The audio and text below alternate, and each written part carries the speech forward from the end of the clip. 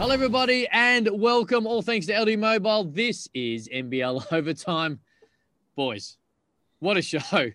RJ Hampton not too far away. The commish is going to join us as well. And we've got signings. We've got some news about, well, to be fair, an extremely high-profile Australian boomer and plenty more, of course, wherever you might be right around Australia, right around the world, get involved. Hashtag NBL Overtime. I'm going to start with, again, the best-dressed man when it comes to this particular show.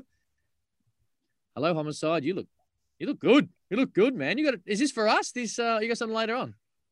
A little bit of both. Just wanted to start the day off looking snazzy. So hopefully I fit the bill. Well, you've done that, Liam Santamaria. Hello to you. Hello, Cam. Huge show. Oh, it's huge. And we say this each and every week, the intensity is building as we head towards NBL 21. So much getting on. Let's start, though, because when we talk about getting ready, you got to get your imports in place, and Southeast Melbourne Phoenix have done exactly that this morning.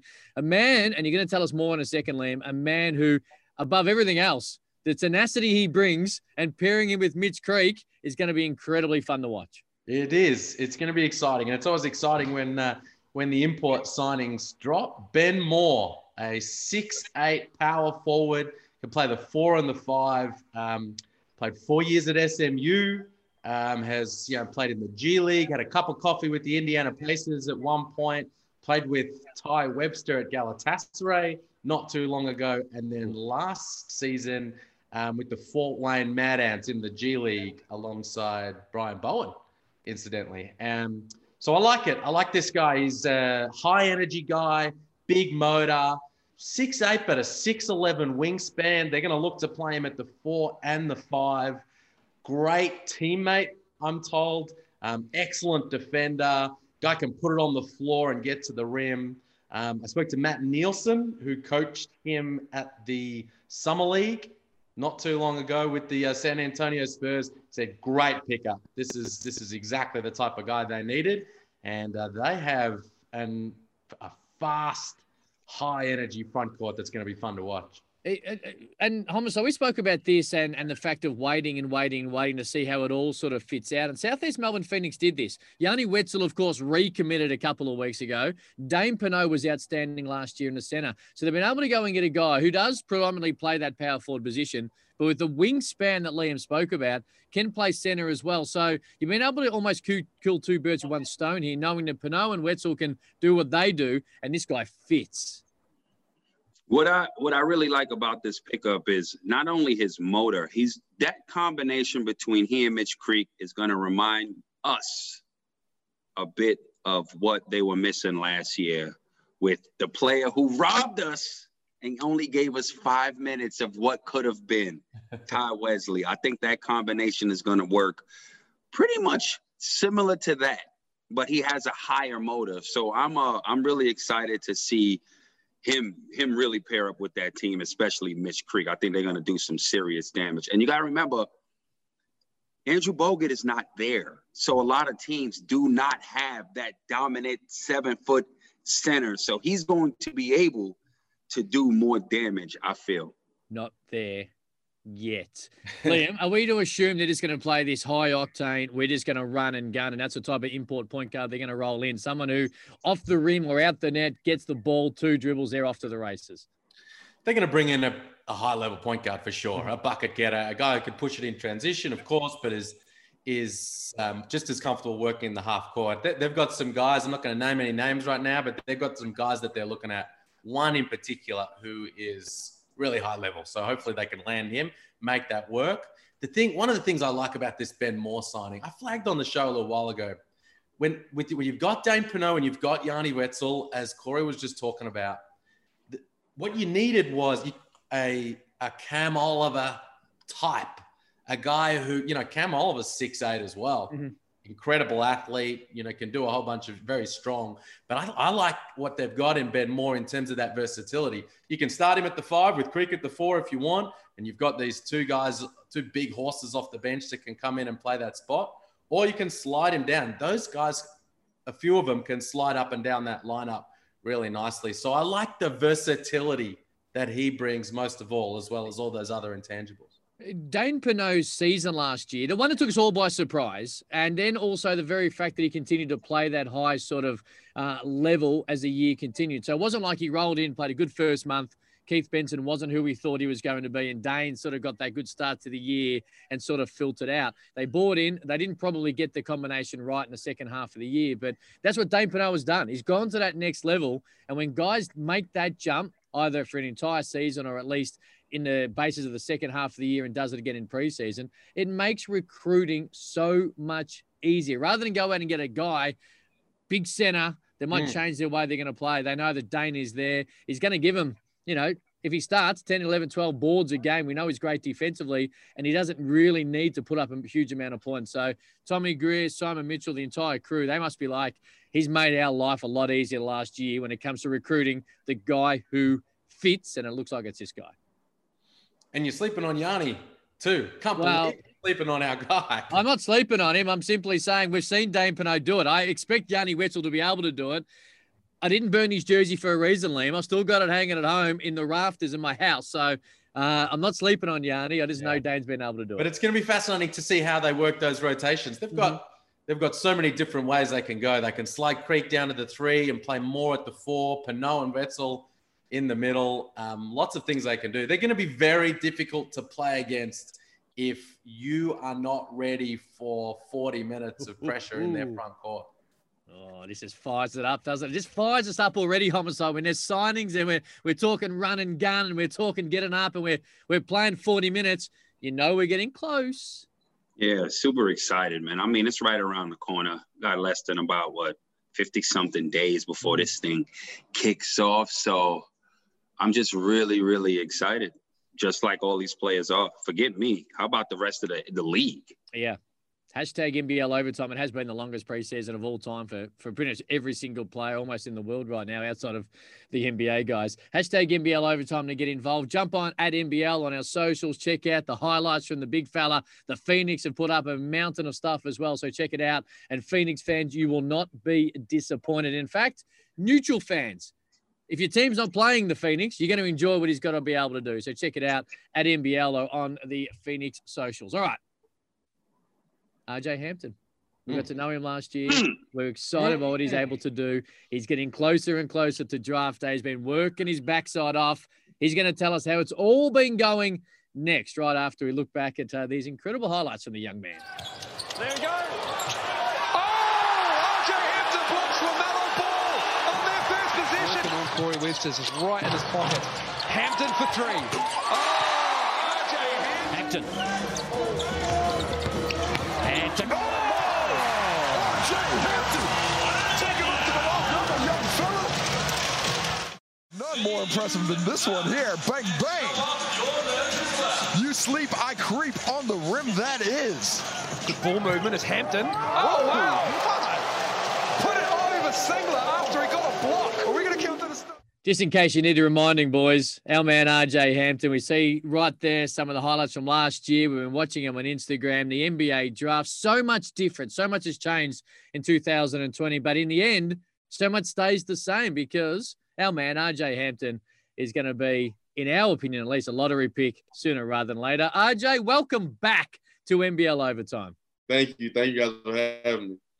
Hey, look, when you joined us just over 12 months ago, we were talking about the season and, of course, the excitement leading to New Zealand Breakers. So much has changed. 2020 has been really turned upside down. But going through what you have when it comes to interviews and working out and all the rest of it, is it still everything you expected it to be? The excitement, the nerves, and everything that leads to the NBA draft? I think for sure. I definitely think the excitement, the nerves, just the overall experience hasn't been too bad, compared to, previous years that I've heard from guys. Honestly, I'm enjoying this process. It's a little over 8 days away. So the nerves, the excitements are all kind of ramping up now.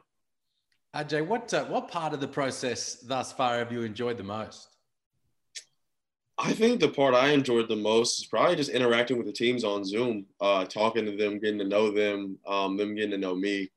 So, whatever team drafts me, I think we'll have a good, relationship already built, from our Zoom calls. If you had a choice, a personal choice Would you rather go to the Western Conference or the Eastern Conference? I mean, like you asked me maybe like 5 years ago, I'd probably say the East because, but I think honestly, there's so many great guards for me personally in both conferences now. Like I think the NBA this year is going to be probably one of the best years we've seen in about 10 years as far as talent-wise. So it's really, you can't even decide on that. This is going to be a little bit different. You mentioned the draft is about to happen. We expect the NBA season to start just over a month away. So there's going to be, you're straight into it. There's no, hey, here's a rookie camp. Here's summer league. Here is a little bit of getting used to. Have you had to change the way your thought process is going to be? Because you'll get drafted. You'll go straight almost into camp, straight into a season. Has that changed anything of how you're approaching things? Not really. I think ever since I've been back, I've been training as if I had an NBA game the next day. Just, with, my trainer, Tyler, Mike Miller, Penny, we've been just getting me ready for that next level as soon as possible. And like you said, just over a month, I'll be playing in the NBA game, and I'm prepared to be on the court 20, 25 minutes and being productive. Love that. Ajay, you mentioned those guys, Mike Miller and Penny Hardaway in particular, who NBA fans over the years would know oh so well. How big have they been for you over the past 6-7 months? They've been a huge help. Penny is one of the greatest, players of all time, a Hall of Famer. Mike's one of the greatest shooters of all time.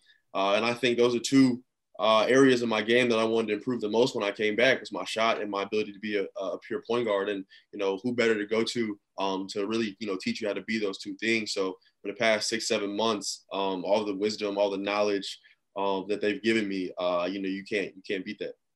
With a lot of the experience and wisdom and knowledge that you have gotten from those two, how frustrating was it for you not to be able to go 5-on-5 in those workouts?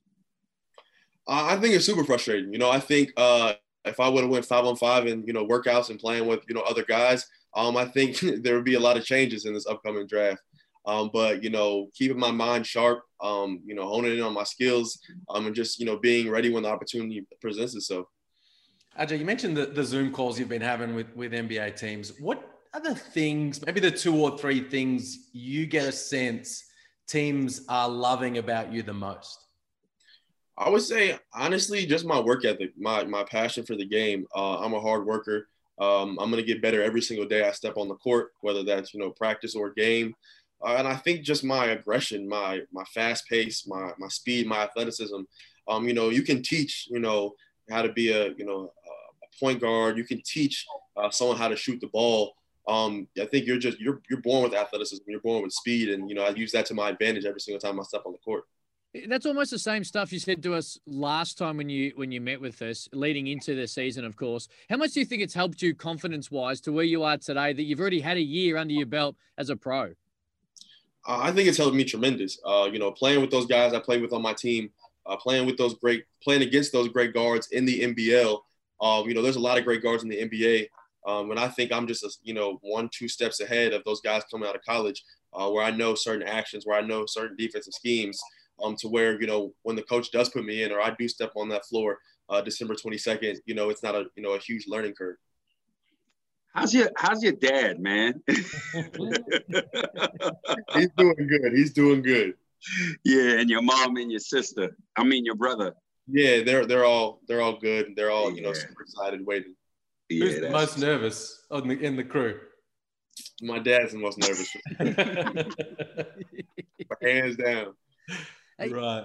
You mentioned the workouts, and we get to see a lot of them on Instagram as well, and we love the access we get, and we're able to see those slight sort of subtle changes in some parts of your game, or be your shooting style, the way you've been able to get up and above the rim, which is something we did see a little bit. But with Mike Miller, with Penny, and with the people you're working out with, was there 1 or 2 things that you really concentrated on, even a little bit more than other areas of your game the last couple of months? I would say my shot. Being a high 30s, low 40s, 3-point shooter is something I want to be in 2 to 3 years. I think with my combination of athleticism and speed, if I'm able to knock down those open jumpers, off a screen or, catch and shoot, that's only going to make guys run out at me, run me off the line, and then I'm playing towards my advantage. I'm going to say one question that's probably been asked of you every one of those meetings with teams is about the treatment you got from the seasoned pros overseas. Right. How many times have you told the Ben Madgen Southeast Melbourne Phoenix story? I honestly, I've probably told that story. I probably interviewed for about 15 teams. It definitely has come up about 7 or 8 times for sure. How do you answer it? When they ask you about it, how do you answer it?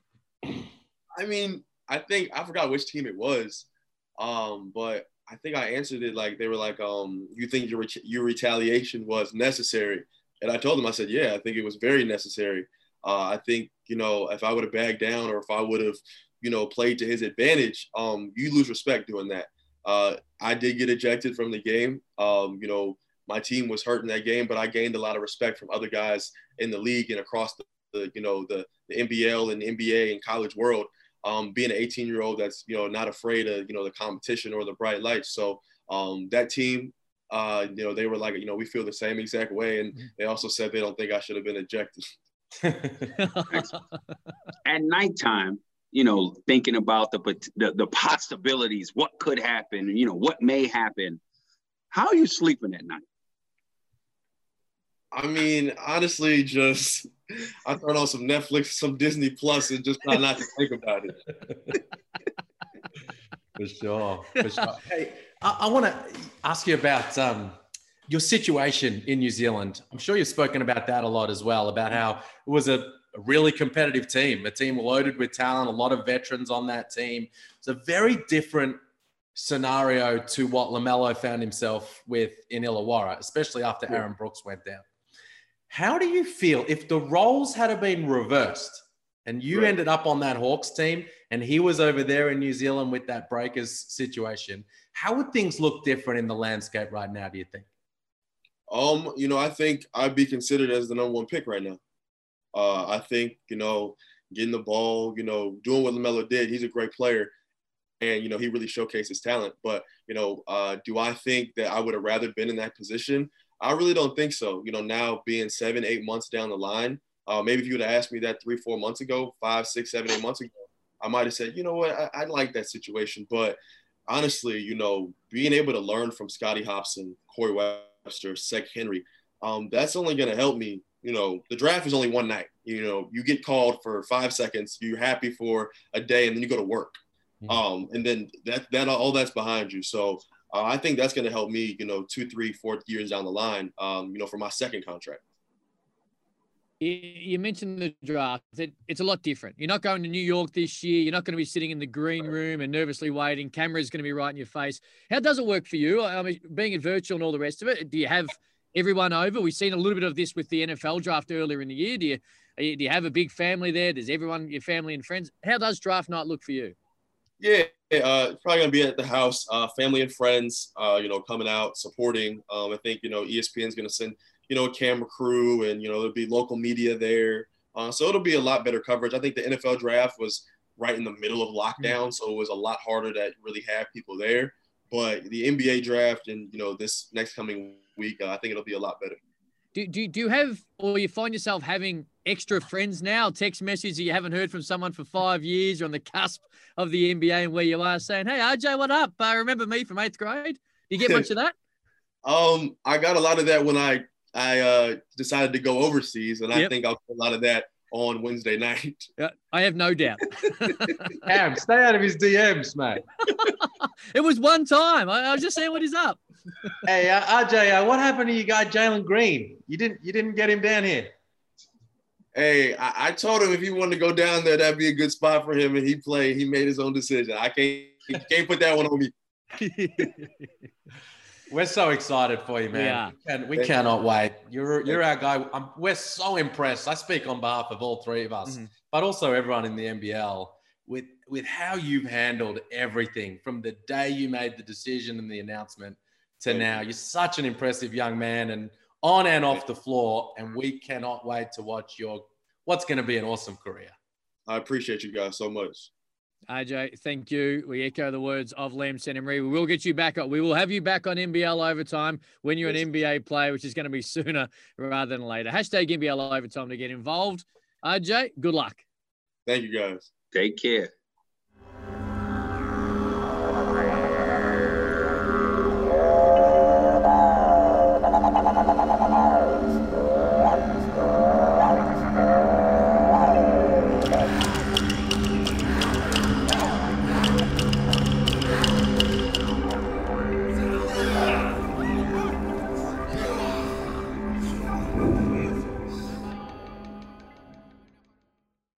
Hashtag NBL Overtime to get involved. And of course, something we've spoken about a fair bit over the last couple of months, boys, the working board, the NBL Reconciliation Action Plan that was being put together and has been announced in the last 24 hours, could continue the pathways of development. And to be honest, more players, both on and then people who work in the NBL off the court who are Aboriginal or Torres Strait Islander. And Jeremy Laliga, the commissioner, who's been a huge part of it, co-chair of the board, joins us now with the announcement. And this is exciting stuff for League. Jeremy, as we welcome you in.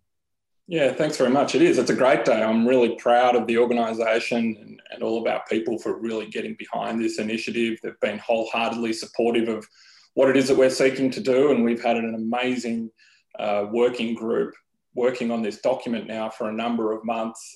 It's been a really collaborative approach, and I've learned a huge amount from being involved in that process. And it's the start of a long journey, one that we're looking forward to undertaking, and I'm sure there'll be a hell of a lot more learning along the way. And that's a good point you make there. When you put the working group together and people from so many different parts of both basketball inside and outside of it, and where we sit today, no doubt we'll learn them. I think we learned here at NBL Overtime from having some of those conversations. We continue to learn, but there's now those steps have been put in place to make sure that not only do we all learn, hopefully as society, but also gives opportunity to so many more people to be given the opportunities that a lot of us have been in the past. Yeah, there's some really important different elements to what it is that we're trying to achieve. One is the education of people internal to the league and its clubs, and then there's that piece where we feel we can play a role in educating our fan base as well. And then there's the proactive encouragement of more Aboriginal and Torres Strait Islanders into the basketball environment, whether that's on court, off court, head office, clubs. Every little bit is important. And look, the initial stages are pulling together all the relevant policies and documentation to make sure that we do it justice and that we do it well. And as you alluded to, it's the first part of a longer journey of reconciliation.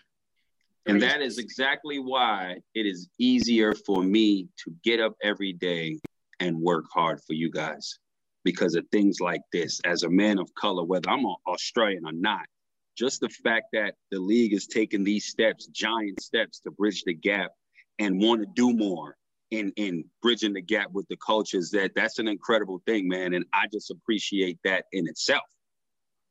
Yeah, thanks, Corey. And it's important that we do more to bridge the gap, because to be perfectly honest, we pride ourselves as being an inclusive, diverse organisation because we represent an incredibly inclusive and diverse sport. It's played by people all over the world of every ethnicity, creed and colour.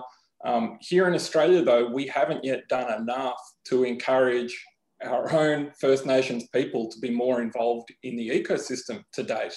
And so there are steps in this plan that relate to organisational matters in terms of our own recruitment at head office and those sorts of things. They're really important. But one thing that was a real passion point for everyone involved, I think, was the basketball pathway piece, and the fact that this is a game that truly lends itself to being able to be even more inclusive and proactive and engaged, to give young Indigenous Australians an opportunity to be identified, to be developed and motivated and encouraged to play at grassroots, and to have that opportunity to work their way up to becoming professional basketballers, whether it's in the NBL, WNBL or elsewhere. And we've had some great pioneers in that regard, and we look forward to helping others along on that journey.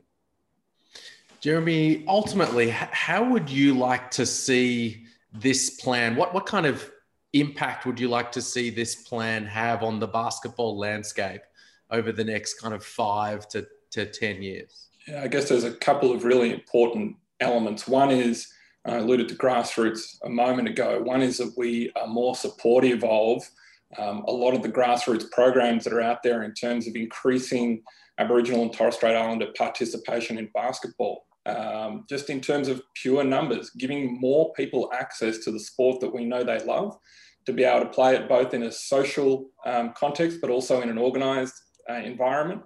And that is the first step towards encouraging long and prosperous careers. And so the longer term objective is that we see more of those people then, I was going to say trickle down, but trickle up, I guess, into the elite form of the game. And so there are three key elements to our pathway piece, I guess. The first is that we're going to ensure that we work with all those grassroots talent identification tournaments and all the rest to find at least 9 young Aboriginal and Torres Strait Islander players to participate in the NBL Next Gen program each year.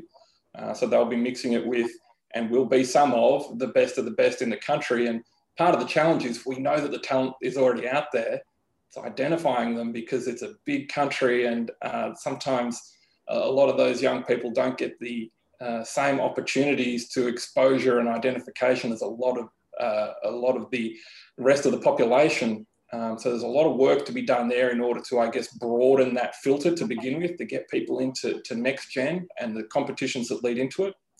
Then the next stage is, from Next Gen, we really want to encourage NBL clubs to identify players to come on board as either contracted players or development players. And so the NBL is committing to meeting half of the minimum salary of any Aboriginal and Torres Strait Islander development players on NBL rosters.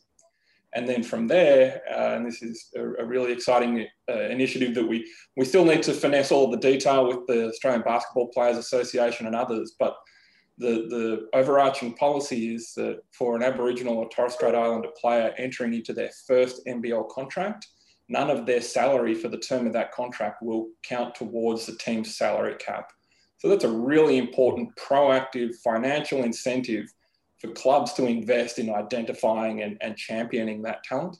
And then for the term of their second contract, only 50% of their salary would count towards the salary cap. So there's a really good incentive there for people to be scratching, more than scratching the surface, but digging deep in terms of finding great First Nations talent.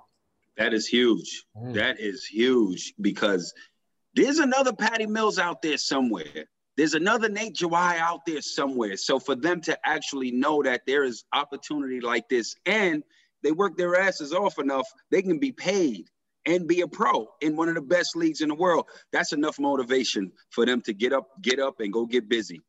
Well, I think it's motivation for the players. It's motivation for the clubs as well. And one of the important elements is that clubs who want to participate in this regime will also need to ascribe to the league's policies and protocols in terms of training, education, cultural awareness. And so it all comes together as part of the one ecosystem, and we will all improve and learn together and provide a safe environment for everyone to get along cohesively and just be the best people that they can be. How'd you find the working group? Did anyone sort of show out in that setting as like, oh, wow, I'm so glad we got that person involved? Oh, look, the entire group was really, really collaborative. Everyone was involved. No one was sitting quietly in a corner, I can tell you. A special thanks to Leanne Brooke, my co-chair of the working group, who is from the Long Walk and Essendon Football Club, whose learnings were invaluable, and she was a great source of support to me. And really interesting learning for me from all of this is having someone to ask the questions of when you don't know yourself, but otherwise feel potentially awkward asking those questions. Mm-hmm. Sometimes just the asking of the question makes you feel inappropriate for not having known the answer in the first place. Feel like you should know. So having Leanne there was a great source of support for me and for the group. I think I don't want to single anyone out in particular, but everyone brought different experiences, and that was really important. So having former players and current players on there, the likes of Kerry Williams, Tyson Demos, Nate Jawai, Cal Bruton, Danny Morsu, was invaluable. I think Tyson in particular, having been involved in so many different aspects of the NBL over recent years, was able to shed some light on different experiences for me that perhaps I hadn't appreciated before. And he's been a fantastic resource to the NBL and to clubs now and to many young players over the years. And I'm hoping that will continue to be the case. I guess with a little bit of those current or past players as well, the creation of the wellbeing officer, the NBL at head office, a lot of that, I guess, was based around their experiences and therefore some of the help and guidance they may have felt they needed over their pro careers. Yeah, that's right. That's exactly right. And the learnings that we've taken there are not just from basketball either. It's from a multitude of sports, and we've looked at best practice. And now we get into the nitty gritty of identifying the best person or people for that role. And I think there's a role there to be played too in terms of their broader involvement, not just in the NBL, but in the broader basketball ecosystem. And so we'll talk with the Australian Basketball Players Association about how we can potentially maybe fill those roles jointly, or make sure that those roles service different elements of the basketball ecosystem to ensure that people feel supported, not just once they hit the pro ranks, but all the way through their development, and that they're not going from one ecosystem into another as they graduate through the progression of competitions and status, I guess. But there is some continuity to their experience, and also continuity in terms of the education and understanding of the different clubs and leagues that they'll be progressing through. NBL.com.au to see not just the plan as well, but all the learnings and the continual development and the steps to take to exactly see where the NBL is headed on the back of what has been a wonderful and a very fruitful 3 or 4 months, and the start of learnings for so many people, both within the NBL community and fans right across the country. NBL.com.au. All right, Commish. We call you Commish on the show. I know you watch. We can call you Commish, right? You can call me whatever you want within the realms of decency. Fair enough. I like that. That's a green light. We just had RJ Hampton on the show. We see LaMelo Ball, of course, continuing to suggest a lot of reports that he'll go number 1. Humility is something we don't do on this show very well, Jeremy. So this is interesting, the next 30 seconds or so from you. But you're the brains behind this. This whole program, when you came up with it a couple of years ago, the idea was that at some point we would get a number 1 pick that played in the NBL. You've now forced the NBA's hand and the G League's hand a little bit too, and we'll see those changes going forward the next couple of months. Is there a great sense of pride that sits with yourself and everyone who worked with it to see what is going to probably happen the next 8 or 9 days?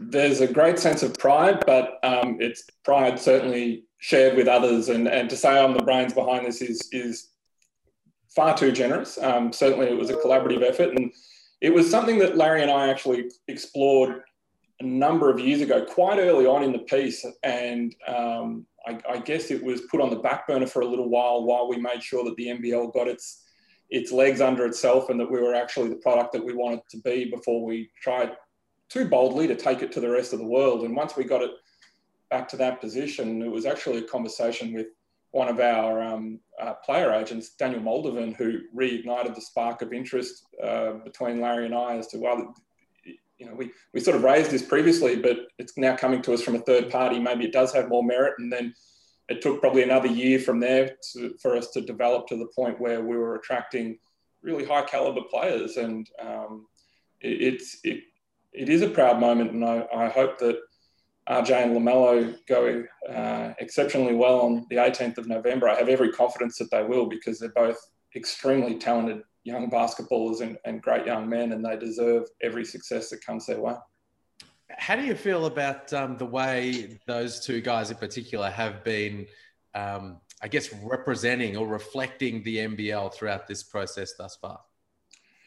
They're both very different individuals, and LaMelo does most of his talking on the court, and he played exceptionally well while he was here. And since then, he's done a really good job, I think, of bunkering down and focusing on what he does best, which is playing basketball. And I'm sure that he'll get drafted very highly as a result. Whereas RJ, I guess, is more, I won't say comfortable. I think they're both comfortable in front of the cameras. They've both spent a lot of time in front of the cameras, but RJ is certainly more expressive in terms of talking about his learnings and experience with the league. And I think he's done an incredible job of putting that into words. And it's been a very proud moment for me to see a number of his different interviews. I'm sure he's interviewed extremely well with the clubs from the NBA that he's been interviewing with. And yeah, I hope that continues during the course of their next season. Once they're both, first round draft picks and contracted with NBA clubs, I hope that they continue to talk of the NBL fondly and remember their time here. When you started to talk this conversation, or when you introduced it, did you expect it to happen this fast? Like, we're really only 3 seasons into this, and we're legitimately talking about a number 1 pick. Like, as much as you allow yourself to dream or hope this is where it ends up. Has the speed of this taken you a little bit by surprise? It has. We thought that it would ramp up over the years and that eventually we'd be in the conversation about potential top 10 draft picks. But RJ and LaMelo really changed that narrative very, very quickly. And we're indebted to them for doing so. They both made very bold, ambitious choices. Yep. And they came from very different backgrounds. So I think RJ had probably more alternatives on the table and made that decision to come to the NBL, which was a turning point for us. And that was actually prior to LaMelo signing, and I'm sure was an important factor in LaMelo signing as well, was knowing that he had a peer that would also be a part of the Next Stars program in the same year, and that would help generate more attention around his time here in Australia. But we're very, very lucky to have had them. I don't think we yet appreciate just how lucky we have been to have them on our shores for that period of time. I think 10 years from now, when we're watching all-star games that these guys are playing in, we'll then look back and go, can you believe we saw their first pro games, or at least in RJ's case, and LaMelo, he played in Lithuania previously, but can you believe that we were there the first time he scored triple-double or the back-to-back triple-doubles? I think we'll pinch ourselves, and history will be made in the next 10 years or so. You got a couple of other Next Stars on the way, Jeremy? It's a really interesting question and context, I guess, at the moment. COVID-19 has complicated things a hell of a lot. Yeah. We've obviously got some great new Next Stars already signed for this coming season, and I'm really excited to see Divi Luzzada back with the Sydney Kings, which was always, I guess, the plan. To have Justinian Jessup coming, and we'll wait and see what happens during the draft, whether or not he gets picked up and is a draft and stash, or otherwise if he gets contracted by an NBA team after the draft. It's going to be an intriguing year or season for him at the Hawks. And then, of course, Mojave King and Josh Giddey, who are going to be part of the next big Australian push into the NBA. I have every confidence. So those four signed, I'm incredibly excited about. We are continuing to engage in conversations with a number of other players, both out of the US and elsewhere. But I tell you what, it is difficult in the current circumstances for parents to make a decision for their young sons to leave the security blanket of home and come to the other side of the world to play basketball is an interesting discussion at present. And of course, we've now been told that the NCAA will progress and start their season in the next few weeks. And the NBA's G League has also introduced an academy that, some would say competes with Next Stars. I guess to some extent it does, but I also think it's very complementary in that our two programs are very, very different to one another, and they're each going to suit different players in terms of what it is that they need to prove to NBA clubs in order to get drafted. So I do think that they will coexist, but certainly it does, when there is a scarcity of talent and challenging circumstances, it does make for some interesting conversations. Now, Commish, that was extremely well said. I don't want you to answer here, but you forced their hand. You forced the G League's hand from what you were doing here in the NBL. We've spoken about this, and you don't need to comment, but the very fact is that what you have been able to introduce so successfully the last 2 or 3 NBL seasons is the exact reason they're going to try and keep their kids on shore on their US soil by doing exactly that. So I don't know that we forced their hand, rather than that it was probably inevitable. That the NBA would, of course, want to create connections with players as early as possible, and perhaps us instituting the Next Stars program made it a little bit easier for them to have those sorts of conversations as well. That if they were the ones who were perhaps breaking the mold and encouraging kids not to go and play college basketball, that might have been a step too far. But given that we had those conversations first and players were starting to leave the US and come to Australia, it probably gave them an opportunity to do something different. I'll change from forced their hand to allowed their hand. That fit better? Sure.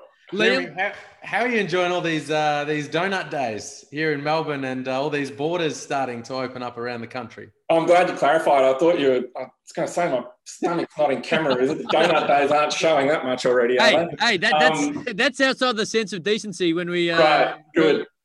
No, look, it's it just goes to show how quickly everything's changing, and that's both incredibly encouraging here in Melbourne at the moment, and will probably keep me awake at night for the next 6 months or even longer until the season plays out, because things can change very quickly for the better, as we're seeing at the moment. They can also change for the worse, as we saw a few months back. But it's great coming into summer, at least with some freedom back here in the great city of Melbourne. I hope it continues that way across the country and in New Zealand, and that we have as few interruptions to the season as possible. That January 15 was a date we were suggested a little while ago. For fans around the country, are we still kind of tracking towards that roundabout date? Yeah, we are. So we said mid-January, and I think a couple of days either side of that 15 January is still looking the most likely start date. We're still having really good conversations with a number of state governments around the possibility of a hub for a period of time in order to potentially, let's say, bank some content or be able to accelerate play at the beginning of the season to ensure that we have aggregated content just in case anything unforeseen happens at some point during the season. But it's really around, I guess, creating contingency plans as insurance policies now. And as we see the country start to open up, hopefully it continues to do so. But it would be remiss of us not to have contingency plans in place. But yes, we are still aiming for the middle of January to kick the season off. Are you starting to get a little bit more confident that Melbourne United fans, Southeast Melbourne Phoenix fans, maybe even New Zealand Breakers fans might be able to see home games in their home cities this season? I think that's a distinct possibility. The New Zealand border discussions are still providing us with a great deal of logistical difficulty, particularly in respect of their imports, but also the imports for each of the Australian-based NBL clubs being able to enter New Zealand. So we'll need to see how that plays out over the course of time. In terms of the two Melbourne-based teams, certainly the announcements from the Victorian government of recent times would lead us to believe that there is every possibility that, yes, fans will be able to go and see the Phoenix and United play in person in Melbourne this season. All right, last question, Kamish. Next week, NBA draft. LaMelo Ball won, RJ Hampton the lottery. You smoke a cigar? You just put your feet up for a split second, you stop the political conversation, just smoke a stogie? I won't be smoking a stogie, but I might have a glass of bubbles. Done. Beautifully done. A little higher up the shelf, so to speak. Hey, love you dropping by as always, mate. Great job on everything that's been happening last couple of days, and we'll talk again soon. Good on you guys. Thanks very much for having me. There's the commish. Look, I'd be breaking out a cigar. I think this has been, we've spoken about it, it's been a wonderful initiative from the NBL, both from an on-court perspective and a product, but also what they hope to achieve, and looking forward to the NBA draft. All right, fair bit coming on, Liam. I'm going to go straight to you here because Will Weaver, talking about the NBA, currently in the United States, in quarantine, of course, the OKC job, also reports that he's going to have a chat to the Houston Rockets about an assistant role. What can you tell us? Well, you just nailed it there. I mean, you're right. There is so much going on. We've got one of our head coaches right in the mix over there in the States right now, about to potentially get hired into one of these positions. So, yes, the process with Oklahoma City has been a long one. A lot of stuff done here before he left.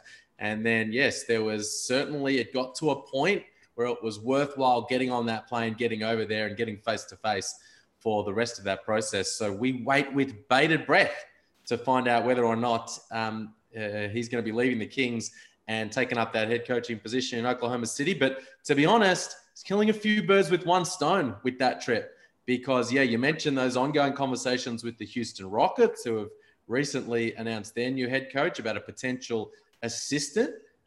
Also with the New Orleans Pelicans, we've spoken about his relationships within that organization. Those conversations are ongoing as well. And you can bet your bottom dollar that the process is now well and truly underway in the Harbor City to, with Paul Smith and Chris Pongrass and the like, to say, we need to make sure we're organized because this is becoming a distinct possibility. What are we going to do if we lose our man? So very, very exciting for Will Weaver, and can't wait to hear potentially an announcement in the next little while. Was it you that tweeted the other day, Homicide, about how great this is? This ain't no cupcake league. It's not just the players going to the next level. It's the coaches as well. Yes, it was me. You read the whole tweet out right there. It's a great look. It just, I look at it like this. If this was third division Lithuania or third division Italy and he was coaching there, would he have this opportunity? No. It's the strength and the respect of this league and the success that he's had with a star-studded team that's allowed this opportunity to come. Because, look, the reality is this. There's a million coaches they can choose from in America. So for him, that just goes to show you the quality that he is and how he's valued, just to even have these conversations, several of them on many different levels with several teams. So, again, man, like there's a lot of people that say certain things about this league, and goes to show you not only players are getting opportunities, but coaches now are as well. And good luck either way. Just to be sitting over there is a great look. Good luck. Hopefully it converts. Hey, some bad injury news to come out of the West in the last week. Majuk, two-time championship player, the ruptured Achilles. Now, we did see a photo, I think, on the Wildcats social media a couple of days ago. He's had surgery. It went well. And now we obviously wish him all luck in getting to rehab and getting back on court. You loved him last year, Homicide. You loved the way that he played. You loved his excitement. You loved his energy. So this is going to be something that's going to hurt the depth of the Wildcats bench a little bit. Very unfortunate. He was a part of their championship team. Obviously, he played his behind off. Trevor Gleason gave him a lifeline, and he didn't disappoint with the minutes that he got. Quality pickup, but it's unfortunate that these injuries occur. Now the question is, who will they get to replace him? David Anderson, maybe? Well, Liam, can you give us a little insight? Jock Landale's name was mentioned in an article over, I think, in the West Australian on the back of it. And I did like the Perth Wildcats putting out a meme or a little video saying all the DMs they're getting from players they've never heard of as the Wildcats obviously try to scramble. What are you hearing? Is Landale a possibility to replace Majuk? And I love Majuk, but that's an upgrade. Well, of course.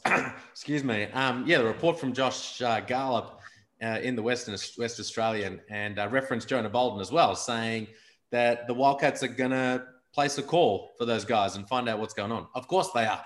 That's doing your due diligence. It doesn't mean there's any interest from any of those kind of guys. Now, the status with both Jock Landale and Jonah Bolden right now is they are singularly focused on getting an NBA contract, right? So NBA free agency's maybe 10 days away. It's likely to start the day or two after the draft drops because there's not much time here. So those guys are focused and their agents are focused on getting that deal. And they're confident too. Certainly Jock Landale. That's the reason why he's not in Europe right now. That's the reason why he's not playing over there in the Euro League, because he's confident he's going to get an NBA deal and he's focused on getting one done. Now, he is an interesting case study at the moment because I'm confident he's going to get a deal as well. You and I watched him at the Summer League last year from the Milwaukee Bucks. Absolutely tore that thing apart. Was out and out, obviously an NBA player. Then he went to the World Cup, showed on the world stage that he is of that standard. So he's not flying under the radar. Teams know what he can do, but there is no deal currently in place. What is in place is him training with Melbourne United. Hello. Which I find very interesting because they still need a center. They need a starting center. They've got, obviously, their import spots up their sleeve, but he's developing a relationship there. They're developing a relationship with him. And, we've seen that happen with Ty Webster in New Zealand. Jack White signed with Melbourne United because he trained with them over a period of time, over years. If you're Melbourne United right now, I think you're pretty silly if you sign an import in the next minute or so, right? The next week or so, because who knows? Maybe Jock Landale doesn't get an NBA deal. And if he doesn't, I would not be shocked at all now, under the current state of play, what's going on in Europe, to see him land with Melbourne United. Jock Landale will be in the NBA. Come on, man. Hey, I hear you. This is Jock Landon. You just set the tone. What did he do in Summer League last year? Killed it. Then he didn't sign in the NBA because of what? His contract in Europe, right? Wasn't it that? Mm-hmm. Okay. He went to Europe, did what he usually does, puts up the numbers, then comes back on the world stage, shows he belongs in the league, and now he is a free agent. You already know what's about to happen. I agree. He's gonna be in the NBA. I agree. But the fact that you said it, you've said previously when you say, well, Will Magnay is going to be MVP. And we say, what about Bryce Cotton? And you say, well, he's not here right now. That's the current situation, yeah? Well, he doesn't have that NBA deal in his back pocket right now. And NBA opportunities, it's always so much about timing and situation, and he is at that level. Does he get a deal done now? Hopefully. If he doesn't, Vince Crivelli and Dean Vickerman are going to be all up in his DMs. In a split second, you did mention about Melbourne United don't sign an import in the next week or two. Yeah. Are you hearing they're going to pull the trigger soon? No, I'm not. Okay, but look, you see Southeast Melbourne, they announced their import big. Yep. And I think there's another team that's around the corner with an import announcement away.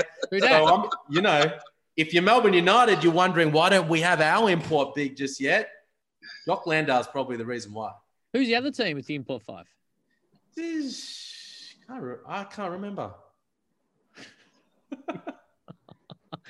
Save it for yes or no. I can't. I've already got one ready to go, but I will. Hey, let's start, because you know what the best thing about this is? Today's pretty much the last day we don't have live basketball until Christmas, because the WNBL starts tomorrow. The girls up in the hub, and Basketball Australia and WNBL have done a really good job. Of course, no imports this year, but it's allowed more scope to have so many of our talented women who might have played internationally, all be, a lot of them, in the same spot as we head towards Tokyo. We know how impressive and how great the Opals have been for the last 30 years, medal after medal after medal, throw a gold in there as well. This is exciting, Liam, and I'll start with you because you and I are lucky enough to be a part of the commentary team as well. This is going to be cool. It is. It's very exciting. So much incredible talent on display, and what is it going to be, like a 6-week sprint? 6 weeks, December 20 grand final. Very hectic schedule. The teams are stacked, locked and loaded. They've been in quarantine. I think they're coming out right about now. Yep. Ready to tip things off tomorrow night, and I can't wait to get amongst it. I can't wait, Corey, for one of these teams. It might be a little bit underrated, or at least on paper, people aren't picking them to be good.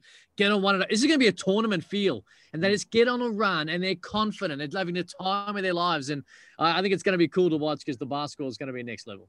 Yeah, I'll be excited. I'll be locked in from the couch and listening to you guys do your thing. So good luck to them. Can't wait to catch a couple of games. Well, tune in because I've got the opener tomorrow night on KO, so make sure you don't miss it. All right. Hashtag NBL overtime to get involved. Liam, is this the most NBL comp we're about to get into ever? Is the what? NBL. What? Is it the most open from 1 to 9? Ever. No. Do you get paid by the ball camp, Homicide? Why do you think I get paid by the ball? Yes or no? No, I'm asking this question. Why? Because you hype him up a lot. I was just wondering, as a hype guy. Something. When I wasn't hyping him up, and he proved me wrong, what is wrong with saying how I feel about this? I am not. I'm not 100% against you hyping him up. I'm simply asking, do you? But you asked. This is your third time asking this. I don't like that question because I find that offensive. Well, my apologies. Because if I was hyping somebody else up, who I hype up Will Magnay, why you don't ask that? Well, you haven't hyped up Magnay as much as you do LaMelo Ball in your social. Because Magnay's not in the draft. All right, so you're going to hype Magnay up when we get to the season just as much? I've hyped Magnay up just as much. How did he get his nickname? Well, he doesn't like it, but that was you. It doesn't matter. Doesn't matter. My question is, my answer to that is, of course not. I'm not getting paid. Liam, will NBL 21 prove that home court advantage is overrated? No. Would the NBL All-Star team beat a G League All-Star team, Homicide? Can you say that again? NBL All-Star team, would it beat a G League All-Star team?